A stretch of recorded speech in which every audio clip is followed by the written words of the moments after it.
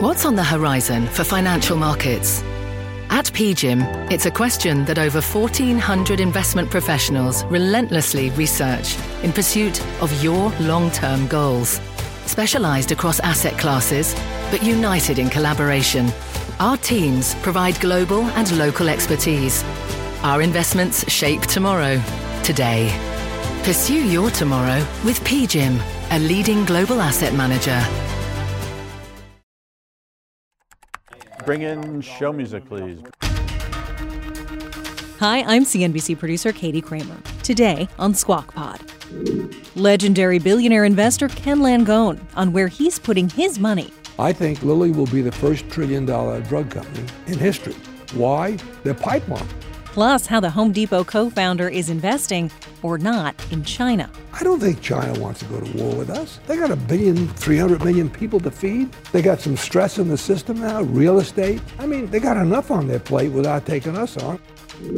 And Jake Clayton joins us, the UPenn professor and former SEC chair, on the free speech debate roiling college campuses. Well, I'll tell you who the trustees are. They're the people with a fiduciary duty. They're the people who have the responsibility to look at whether the university is delivering on its mission. And I think we all know that they're not doing a good job. Plus, the rest of today's stories that got us squawking. Apple wants to stop iPhone thieves. Zelensky in D.C. Volodymyr Zelensky burned more shoe leather than a Capitol Hill lobbyist in Washington yesterday. And Netflix finally opening the curtain on top streamers. Drum roll, please. The Night Agent. What is that? Have you seen it? That is all today. It's Wednesday, December 13th, 2023. Squawk Pod begins right now. Stand Becky by in 3, 2, 1. Cue it, please. Good morning, everybody, and welcome to Squawk Box right here on CNBC. We are live from the NASDAQ market site in Times Square. I'm Becky Quick along with Andrew Ross Sorkin. Joe is out today. Hey, it's a Wednesday, hump day. If you've made it this far, congratulations. Here we go. Treasury Secretary Janet Yellen said yesterday that she believes the U.S. is on the path to a soft landing. Speaking at a Wall Street Journal conference, she defined a soft landing as the labor market remaining strong and inflation coming down. She said it doesn't appear that the final stretch toward the Fed's 2% inflation target will be as painful for Americans as had been previously expected. Let's tell you what's going on with Netflix, because Netflix released viewer data for every show and film on its platform for the very first time. It's the first of what the company now says will be regular reports and a concession to actors and screenwriters whose compensation now depends on greater disclosure of viewer data. For the first 6 months of the year, the top performing program was, drum roll please, The Night Agent, which had over 800 million hours viewed. Now, what is that? Have you seen it? I did see it, actually, but a while ago, I feel like. It was done. It's sort of a spy thriller-ish. It's great. It was fun. It was actually very, very good. Now that I'm actually seeing the beginning of it again, I'm reminded of all the things that happened. A bomb goes. Anyway, I won't say what happens. 9 out of the top 10 titles were Netflix originals. The highest viewed movie was The Mother. That was the Netflix original action film starring Jennifer Lopez, another movie that I also did see. I mean, Netflix originals, is that different from what we've seen in the past? Is this because the actors strike, the writers strike, because there's not a lot of other new content other places, or is that kind of the norm? I think I am imagining two things. One is that the Netflix originals are the ones that, A, they promote because they made it themselves, and B, most of the others are things that would have been syndicated, so people are repeating it for the first time. You've already seen it once, maybe you haven't seen it, but I don't know. And I want to thank you for being here. You're going to help the cause, and I don't want you giving up hope. I'm really glad to be here at the White House today. Ukraine's president made the rounds in Washington yesterday, working to try and drum up support for his country's defense against the Russian invasion. Eamon Javers has the latest on how this went. And Eamon, the one thing that was pretty striking is how different this tour was from just a year ago. Yeah, huge differences, Becky. That's right. Ukrainian President Volodymyr Zelensky burned more shoe leather than a Capitol Hill lobbyist in Washington yesterday as he worked both sides of Pennsylvania Avenue, looking to shore up support for a massive military aid package. Zelensky met with both the Senate Majority Leader Chuck Schumer and Republican leader Mitch McConnell. And on the House side, he had a sit down with the new speaker, Mike Johnson, whose Republican conference presents the biggest obstacle to the military aid that Zelensky is seeking. Some Hill Republicans want to couple possible Ukrainian aid with additional spending for the U.S. border, which the Biden administration opposes. Ukrainian social media aides were working overtime, cutting this behind-the-scenes video of the Oval Office hug between Biden and Zelensky during their meeting at the White House and releasing this video on X. Well, Mr. President, welcome back. Thank you so much. Welcome back to the White House. Even before the two men conducted their joint press conference later in the day, President Biden announced $200 million in pre-approved aid for Ukraine, which he acknowledged was short of what Zelensky is asking for. Speaking in English, Zelensky argued that Ukraine is succeeding in its war with Russia and will do even better with more support. We stand firm. No matter what Putin tries, he hasn't won any victories. Thanks to Ukraine's success in defense, other European nations are safe from the Russian aggression. Now, a White House official provided details on some of the new aid that Biden released yesterday, which includes AIM-9M missiles for air defense, ammunition for high-mobility rocket systems, and artillery rounds, among other supplies. So interesting there, guys, to hear Zelensky speaking in English, directly addressing the American audience he knows he needs so well. Back over to you. Eamon, what are the odds? I know that it seems like it's not very likely anything would get passed before the end of the year. Is there an idea? Because I think there's only a few more sessions of Congress before they leave for the holidays. What are the odds that something gets done in the new session once they come back in January or the new year? Well, Becky, you're exactly right. I mean, there's just a couple of days left here before they go home for the winter break. But on the other side of the break, there is a deal to be done here. It's just a question of whether the Biden administration wants to concede that it has to deal with the Republican majority in the House, which wants, a lot of spending on border security and border security measures as part of this deal. The Biden administration doesn't like the idea of linking those two things and being forced to negotiate. But there is a deal to be done if they want to do it. We'll see if it happens. Okay. Eamon, thank you. Eamon Javers. Meantime, GOP presidential candidate Nikki Haley winning a key endorsement last night. New Hampshire governor and frequent Squawk Box guest Chris Sununu speaking at a campaign event in Manchester. Look, you can feel the energy around the state. You can feel it across the country. People are getting engaged. I always told the national media, don't worry, everything picks up after Thanksgiving. That's when the action happens. It isn't just because I'm endorsing her. It's because people are getting involved. People are coming out of the woodwork to come to the town halls, to fill the rooms, to see what's really happening out there. He said, we are all in for Nikki Haley. Sununu serving his fourth and final two-year term as governor. He was reelected last year by more than 15 percentage points and is popular in the state. He said last month he was looking for a candidate who could beat former President Trump and could connect with voters on a retail level. Later this morning, we're going to talk to Ken Langone on why he's also backing Nikki Haley. So some big news there. We'll see how that affects New Hampshire. On the Democratic side, another frequent Squawk guest, investor Mike Novogratz, is switching candidates. He's been a longtime supporter of President Biden, but he said he's going to fundraise for Minnesota Congressman Dean Phillips, the president's long-shot primary opponent. Novogratz telling CNBC he thinks both Biden and Trump are too old and, quote, we need new, fresh people. Novogratz will co-host a fundraiser for Phillips on Saturday in New York City. Invitees are being encouraged to give $3,300 to attend that fundraiser. Interesting. Yeah. Apple plans to introduce a new security mode for iPhones that can protect users when thieves or other attackers learn their private password. The feature is called Stolen Device Protection. It will determine whether the phone is at a location that is not usually associated with its owner and require facial ID recognition in addition to a passcode for users to perform sensitive actions. That would include viewing stored passwords or wiping the phone. It will also require a 1-hour delay to change an Apple ID password or remove Face ID. Now, the security feature is meant to address a specific scam in which an attacker obtains a passcode by spying or befriending a victim at a bar, then steals the phone and uses the password to turn off theft protections.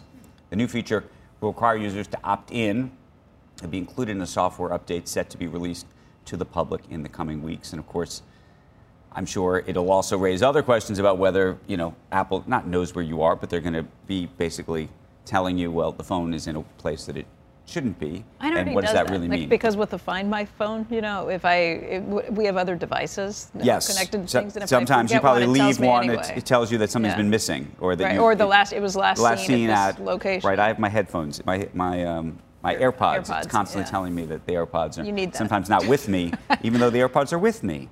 Yeah, it doesn't always work perfectly, but it is kind of a safety check, and I appreciate it. Have you had the AirTag track you? That's not your AirTag yet. No. That's interesting. When you get told that there's an AirTag that's following you, that's not. How does that happen? Because somebody sticks it on you?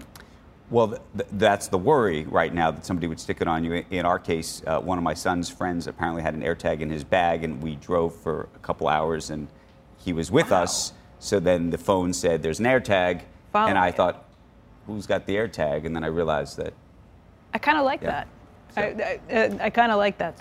Because if you're going to release these things that could be used against you, you should have the countermeasures. Cheese will be next. Up next, special guest Ken Langone, the Home Depot co-founder and outspoken billionaire, on politics, investing, and where he sees risk. You just said you're anxious about China.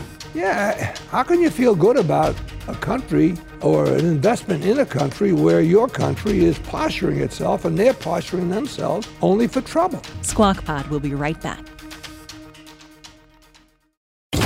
Electricity, a big idea that's inspired countless new ones. From powering the light bulb to virtually powering our entire lives. 30 years ago, State Street launched the Spider S&P 500 ETF, SPY. A big idea that inspired the world to invest differently. And still does. What can you do with SPY? Before investing, consider the fund's investment objectives, risks, charges, and expenses. Visit ssga.com for a prospectus containing this and other information. Read it carefully before investing. SPY is subject to risks similar to those of stocks. All ETFs are subject to risk, including possible loss of principal. Alps Distributors, Inc. Distributor. Support for this program is provided by Chevron. Demand for energy is projected to continue rising in the future. To help keep up, Chevron is increasing their U.S. oil and gas production, and they're innovating to help do it responsibly across their operations, including their Gulf of Mexico facilities, which are some of the world's lowest carbon intensity operations, helping supply energy that's affordable, reliable, and ever cleaner. That's energy in progress. Learn more at chevron.com/meeting demand. This is Squawk Pod. Up and Andrew, Q. Good morning and welcome back to Squawk Box right here on CNBC. We're live from the NASDAQ market site in Times Square. I'm Andrew Ross Sorkin along with Becky Quick. Joe is off today. Let's get you up to date with some of today's top business stories. Pfizer shares, they are sinking. They just updated their 24 guidance for the drug giant. Fell below a Wall Street expectations. You're looking at that stock off close to 7% right now. This even as Pfizer raised its cost-cutting target by $500 million. Less demand for Pfizer's COVID vaccines and its Paxlovid antiviral, a big culprit in this guidance cut. CNBC Health and Pharmaceuticals reporter Angelica Peebles joins us right now. She's got more on that. Angelica, what do you see when you look through the guidance and the numbers that they're issuing? Good morning, Becky. Once again, the COVID vaccines and the antiviral pill that Pfizer makes is really the cause here of this weaker than expected guidance. That is a big hit for a stock that has not looked pretty all year. You're looking right now at a decline of about 6.5%. For 3 months, it's down 21%. But if you go back further, it's a drop of almost 50% at this point for the year to date. Yeah, and they just really can't move past this COVID story. And as much as they're trying, it's just this is the narrative right now. They're trying to get investors to focus on the Seagen acquisition, as well as some other new products that they have launching or that they've already, started bringing to market. But this just remains the story. And so we'll have to see what they say today about other products and what they're seeing there. But again, it's all about COVID right now. Angelica, thank you. All right, let's get right to our special guest. Ken Langone, of course, is Invamed Associates chairman, the co-founder of Home Depot, and the chairman of the NYU Langone Health Board. Ken, let's maybe start even with Pfizer, with what we just heard, because you and I have talked about Pfizer in the past. The COVID vaccines that they created were so revolutionary at the time and really freed people up and made them feel like they could go back out. But now it's really costing the company. Well, because there's a big hole to fill. We haven't got the crisis we had. We haven't got the demand that they had then. On the other hand, you know, Pfizer is an amalgamation of a lot of drug companies. Think of who's in there. Upjohn, Pharmacia, Warner Lambert. There's about 7 or 8 of them in there. And frankly, I think they never really got their arms around consolidation at levels like research, for example. You know, there's so much redundancy there, and I'm not throwing a rock at anybody, but I look at what John Lechleiter did at Eli Lilly and look at the results. And what he did was to simply say, we're not cutting back on R&D, but we're going to focus, and we're going to make sure that we get more bang for the buck than possible. Right. And they did it. I feel bad for 20 years ago, Pfizer was presumed to be the company in the healthcare industry. And we have a wonderful relationship with Bill Steer. Bill Steer was a chairman. When he ran it, it was spectacular. Bill was on the NYU Langone board, and he's been incredibly generous to us. But there was a focus. And I think, you know, these handoffs, these management handoffs are tricky. And there were a couple of handoffs at Pfizer that frankly didn't work. Now, I'm bragging. Look at the companies that I'm involved with and the handoffs and how they've gone. Most recent one is Parker Hannifin, Jenny Parmentier. Seamless, from Tom Williams to her. Craig Manier to Ted Decker at Home Depot. John Lechleiter to David Ricks at Lilly. Now, the irony of it is, it was pretty much no surprise. The irony is, look at the robust succession plan that GE had when Jack was there, and it blew up. So that transition, that handoff, is very, very critical. How much of this, though, is a transition handoff with Albert Bourla, or how much of it is just he was chasing COVID and moving things at such an incredible pace to focus on the COVID vaccines that maybe there wasn't time to focus on the rest? Look, I think their R&D budget is something like $8 or $9 billion. I don't know exactly, but you got plenty of room to do a lot of things in here besides one thing. So, and believe me, I'm not going to throw a rock at the guy, because running a drug company is a very complicated, challenging thing. But I'm back to Lilly again. by the way, and mind you, nothing's cheap until I own it, so I'm pitching, okay? Yeah, okay. All right, but anyway, I think Lilly will be the first $1 trillion drug company in history. Why? Their pipeline.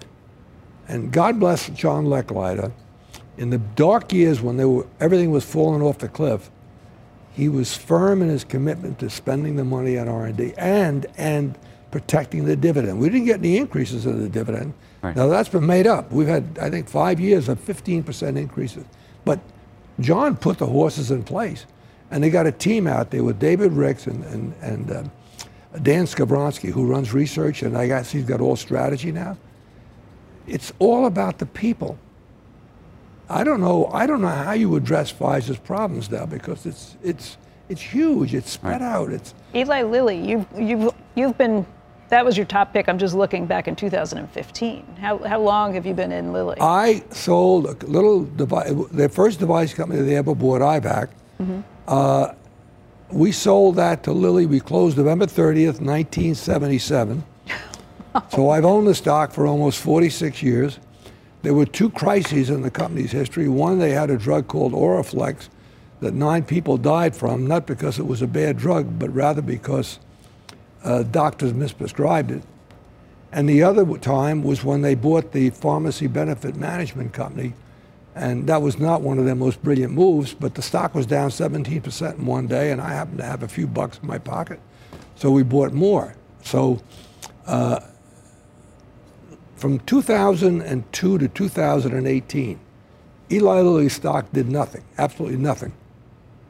Counting that, going back 46 years, the 46 years I've owned it, counting the dividends, it's compounded at 14.8% a year, okay? I got a better one than that, though. Since September of 1981, what's the #1 performing stock in the S&P 500? And the answer is?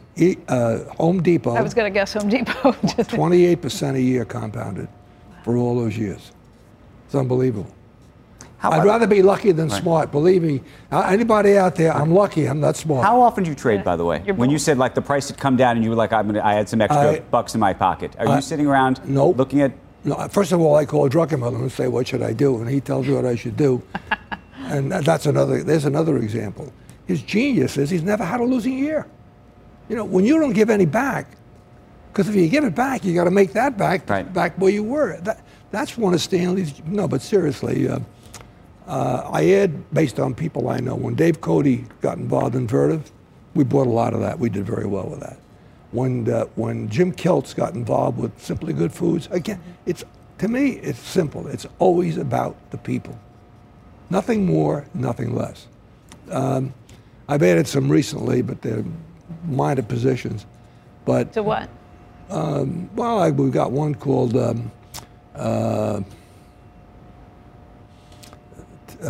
Talus, T-A-L.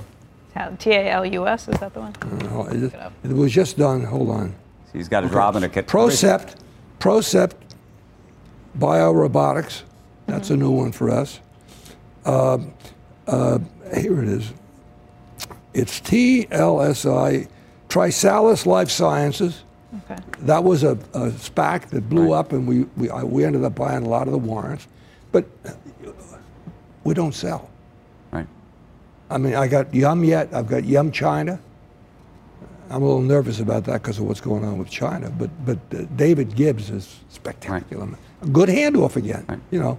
Speak to that though. You just said you're anxious about China. Yeah. How can you feel good about a country or an investment in a country where your country is posturing itself and they're posturing themselves only for trouble? And you know, and why the hell are we raising an issue about leave Taiwan alone? So what would you do then? I don't think China wants to go to war with us. They got 300 million people to feed. Right. They got some stress in the system now, real estate. I mean, they got enough on their plate without taking us on, and we've got enough on our plate without taking them on. The tragedy is the lack of leadership in America. Both parties, by the way. You know, there's enough blame to go around for everybody, both parties. You look at this childish behavior regarding a Speaker of the House. I mean, that's like the gang that couldn't shoot straight. So, and I'm a Republican, by the way. So you heard me take a shot at my people. I know. Right? Okay. But seriously, I don't invest overseas most of the time. I got into China by virtue of being a young investor. And we had a great, from David Novak to a good guy, he's retired to Texas, and now David Gibbs. Oh, a great Creed. Yeah. Right. I mean, these were brilliant choices, and they all did very well. And the same is true. I mean, you look at Depot, from Frank Blake to Craig Meniere, now to Ted Decker. And by the way, I think Depot is setting itself up for a glorious 5 or 10 years with a pro business. Big time. Big time. Because, I mean, that's the big difference between well, first of all, they're recognizing that when you deal with a pro, a big pro, a Lennar or somebody like that, you got to have systems that accommodate that customer's particular peculiarity, so to speak. So when you do that, you got to spend some money. And I marvel at how, and by the way, Home Depot has spent, I think, $12 or $13 billion over a few years for the infrastructure. Right. For example, something as simple as a flatbed truck. When you're delivering 15 pallet loads of plywood, you don't put it in a van, you put it on a flatbed truck with a hoist. I mean, these are all the things you have to do. And by the way, I got a new gig. You won't believe it. What? I opened a restaurant. No way. Where? I went in Florida. The kid that runs Gallagher Steakhouse here in Manhattan. Yeah. Have you ever been in there? I have, yeah. Fabulous. Great operator. I was buying real estate in Florida, and he wanted to open a restaurant. So we went into a partnership, and we opened one on Glades Road and I-95, and it's flying. We opened it, Gallagher Steakhouse, and I'm having more damn fun with it. As Elaine said, she said, he spends more time on calling Dean every day and what the numbers are. Ken Langone is going to be with us throughout the rest of the show. We've got a lot more to talk about with him, and we will continue this conversation in just a moment. Stay tuned. In our next conversation, we bring in former SEC chair and UPenn professor Jay Clayton. We're getting into the debate shaking up college campuses. Is the tenure process a good process when 90% of the people are of one political party? Right. If you have a disparate result like that in almost any other aspect of society, people will be saying, what went wrong?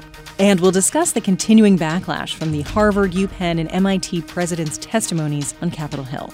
Ken Langone, should Claudine Gay keep her job? No. No. No, absolutely not. We'll be right back. Earning your degree online doesn't mean you have to go about it alone. At Capella University, we're here to support you when you're ready. From enrollment counselors who get to know you and your goals, to academic coaches who can help you form a plan to stay on track. We care about your success and are dedicated to helping you pursue your goals. Going back to school is a big step, but having support at every step of your academic journey can make a big difference. Imagine your future differently at capella.edu. You're listening to Squawk Pod from CNBC with Becky Quick and Andrew Ross Sorkin. Here's Andrew.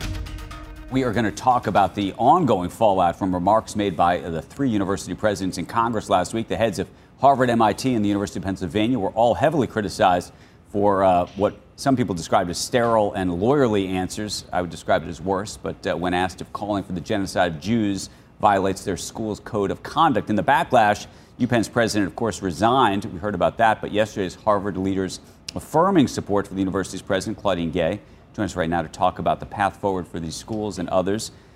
We're going to put this in the sort of governance category. We've got former SEC chairman, CNBC contributor Jay Clayton, and we've had a lot of conversations about this. Of course, Ken Langone hanging out with us. I'm so curious what both of you thought of what took place over the weekend on the Penn side and also what happened yesterday on the Harvard side. So look, let's talk about going forward here, because we've obviously had governance change at Penn, or at least leadership change. But are we going to have change on campus? And look, I think Liz Magill, no one thinks Liz Magill is an anti-Semite. Everybody thinks Liz Magill is a fantastic scholar, but she wasn't hired to be an agent of change. She wasn't hired to be an agent of self-reflection. Universities need self-reflection and change. We still have, the anti-Semitism problem hasn't changed. Right. The preferred speech problem hasn't changed. What I would say is the isolation problem hasn't changed. In fact, we've seen it in some of the press reports where faculty are saying, who are these trustees to raise their voice and say, hey, there's a problem on your campus, you need to do something about it? Well, I'll tell you who the trustees are. They're the people with a fiduciary duty. They're the people who have the responsibility to look at whether the university is delivering on its mission. And I think we all know that they're not doing a good job. Ken Langone, should Claudine Gay keep her job? No. No. No, absolutely not. She especially. She should be most sensitive by virtue of her race and the history there. I think when somebody says something as horrible as what was said, I would say, you're out, sue me, I'll take it all the way to the Supreme Court. I may lose, but you're going to go through a lot of anguish, and I'm going to let the world know we won't tolerate that kind of thinking and that kind of behavior. And by the way, Jay, too many trustees are afraid of not being a trustee. The dynamics of being a trustee, the most important thing for a board member or a trustee to be, not be afraid of being fired. Call them as you see them and do the right thing. There's too much of this recognition of status by putting somebody on the Harvard board or the Bucknell board or the Penn board. They failed. You've had some experience with this, Ken. At Bucknell, you got involved. Oh, I got what's it called? The Open Discourse Open Discourse Coalition. I went, and by the way, our president there is fabulous. Mm-hmm. I went to them and I said I was very concerned about the kids hearing one side of issues, and I wanted us to. There's a fellow by the name of Robbie George at Princeton. He did it there. Charlie Johnson invited me to a lunch with him. I heard it and I said, "This is what we ought to do." I went to John Brobman. I said, "John, this is something we got to do. Let the kids hear both sides of the argument. Let them make up their own mind, but let them hear both sides." He was for it. There was pushback from the faculty for obvious reasons. Mm-hmm. They didn't do it. We set it up independent. It's thriving. In fact, now John and I are working on how do we integrate it into Bucknell, because it is doing well. No, and it's so important. I've taught at Penn for over 10 years. Right. I can tell you that the students are not ready. They self-censor in the first few days of class. I'd say the first 5 or 6 days of class. Right. You can't discuss some of these issues because people just pull back. For example, I teach financial regulation. Right. Financial regulation question is, what about disparate impact? What do we think about that? Is that something that the Fed should worry about? That's a question that if I ask in the first 2-3 classes, crickets. No one really wants to discuss it. Because, you have to... What do you mean? Because people are afraid that something they say may result in them being canceled. Probing a question about, how much we take race and other factors into account in setting financial policy is a sensitive issue in a college classroom until you get there, until you get people to open up. Let me ask you a question. And I think it's actually a very complicated question with not a straightforward answer, but I'll ask it. Mm-hmm.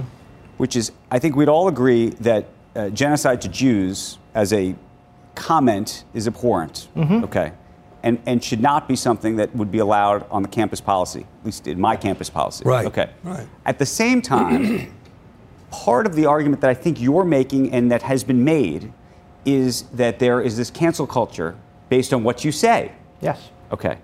And now you see where I'm going with this. Mm-hmm. So the question is, are we asking for language that we like, that I might like, but maybe not other language that I don't like? Or are we saying, are we saying it should be a free speech, whatever you want situation on campus, which then unfortunately might allow some of this abhorrent conversation? Or should it be a more restricted speech, but it might include what I just said that is abhorrent, but it might also include something that you may not think is appropriate? Let me see what I'm saying? Yeah, let me give you a straight answer. Choose one or the other. It's hard to choose one. No, but you either choose that you're going to have almost a First Amendment, limitations only, where you can have terrible speech, you can have things that offend people, or if you're going to choose to rein that in, do it consistently. But what college campuses are doing, and you saw it in the testimony, is when convenient, they say, well, the First Amendment doesn't allow me to censor that. I agree with you. And then, but I'm saying, which is the better? I'm asking you, I guess, which is the better choice? Which is the better choice? Let me tell you what. I'm bothered because we want to make this thing as simple as to be for people to understand, and a lot of these arguments, these academic arguments, confuse people. One of the things that's happening on campuses is what I call academic coercion. A kid sent a draft, he had to write a term paper. A friend of mine's son went to Bucknell, sent the paper home for his father to read. What do you think? And his father said, I read it, but you don't think this way. He said, I need to get an A in the course. And I'm sure this will please. It's flagrant. And that's such a shame. It's paralyzing academic thought. Right. You're saying what you don't believe because you need to get along. That's the whole point. That's the whole thing, Jay. And I'm sorry. I think we have to disregard the constitutional rights of free speech on issues. How could anybody say anything so horrible as from the sea to the river, whatever the hell it is? Yep. We know what that means. It means get the Jews out of there. So getting back to where you were, take the First Amendment and then bring in this speech that we know is abhorrent. And you know what? We can identify it. We know when people call for the river to the sea or they call for genocide. Right. There's no place for that. But there certainly is a place to discuss many of the issues that people on campus are afraid to discuss. Right. Exactly right. And that's something, if you're going to have academic effort, it should be wide open. What is your sense, but I think there's also a political overtone to this, which is that we think that some of the sort of thought police that's in these classes going to the paper issue that you're talking about have moved in a sort of uniquely progressive or liberal way, let's just suggest. The question is, how do you think you reverse that? If you believe that it is tilted, the pendulum is swung, how do you reverse that? And that's almost generational. And you're by the way, you have tenured professors. Let me say something.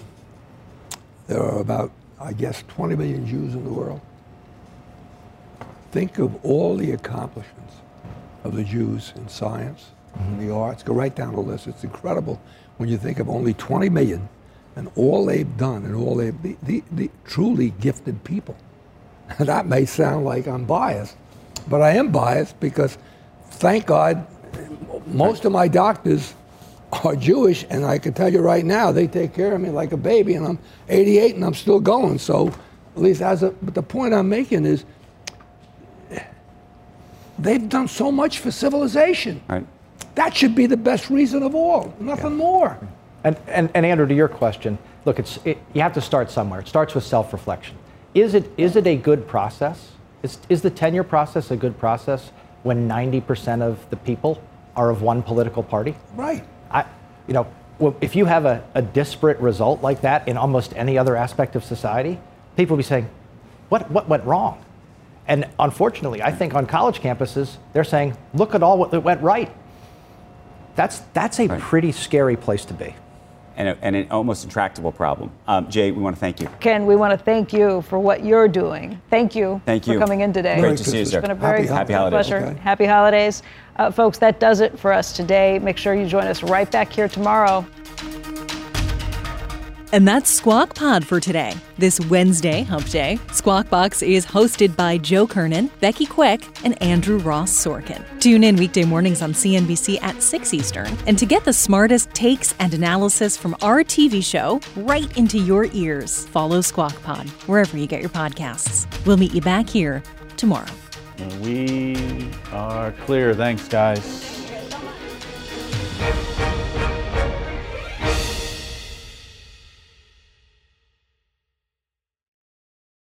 Earning your degree online doesn't mean you have to go about it alone. At Capella University, we're here to support you when you're ready. From enrollment counselors who get to know you and your goals, to academic coaches who can help you form a plan to stay on track. We care about your success and are dedicated to helping you pursue your goals. Going back to school is a big step, but having support at every step of your academic journey can make a big difference. Imagine your future differently at capella.edu.